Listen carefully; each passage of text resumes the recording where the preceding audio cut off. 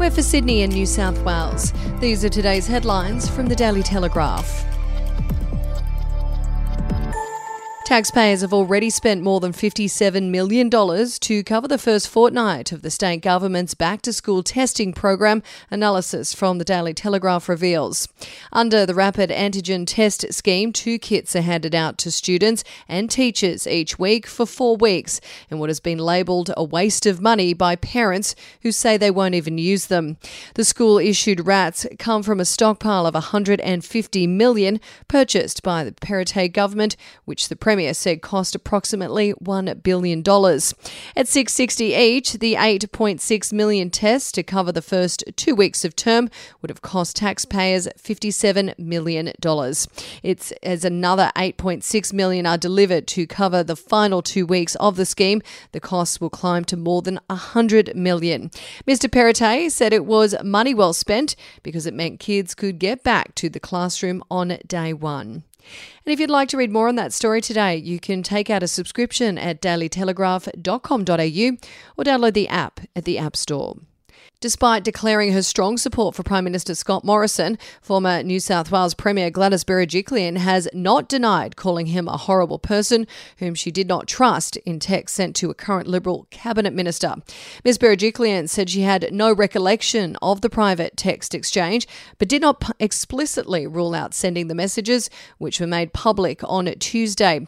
In one text reportedly sent to the unnamed current federal minister in the midst of the 2019-2020 Black Summer bushfires, Ms Berejiklian allegedly said she was so disappointed with Mr Morrison.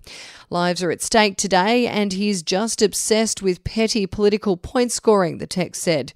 Ms Berejiklian also allegedly called Mr Morrison a horrible, horrible person and added that she didn't trust him in one excerpt of the conversation put to the Prime Minister by Network 10 political reporter Peter Van Onselen.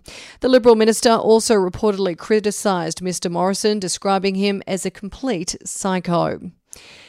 And we'll be back after this.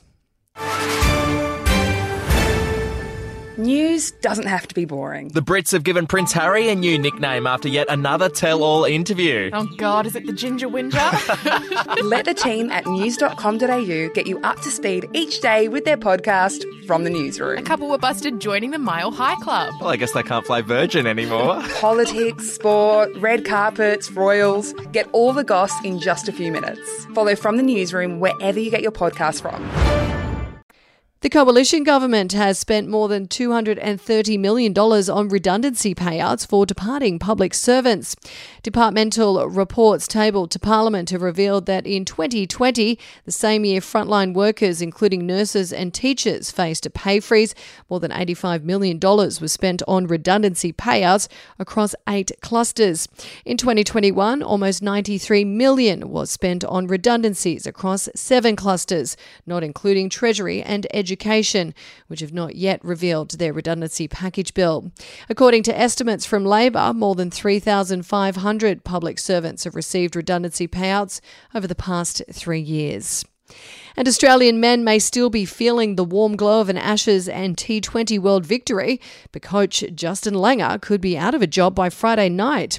If that happens, assistant Andrew McDonald will then be the man most likely to lead the team to Pakistan at month's end. Langer's fate will be decided at what will be one of the most important board meetings in Cricket Australia's recent history. It is unlikely he would be offered a 4-year deal to mirror the first, with talk of a 2-year extension, but there is no certainty he will be offered any new deal.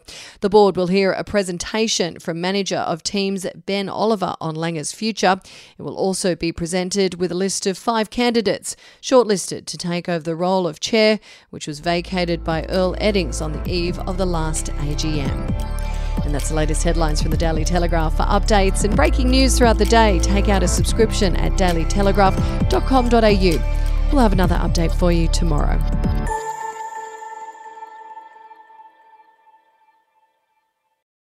Australian history is full of colourful but forgotten characters, from alleyway gangsters to Cold War spies and eccentric entrepreneurs. There are hundreds of incredible stories of adventurous Aussies that never make it into our history books. Each week I talk to some of the country's greatest history authors, sleuths and yarn spinners to uncover the untold stories of some of our most interesting and offbeat ancestors. The show, In Black and White, can be found wherever you get your podcasts.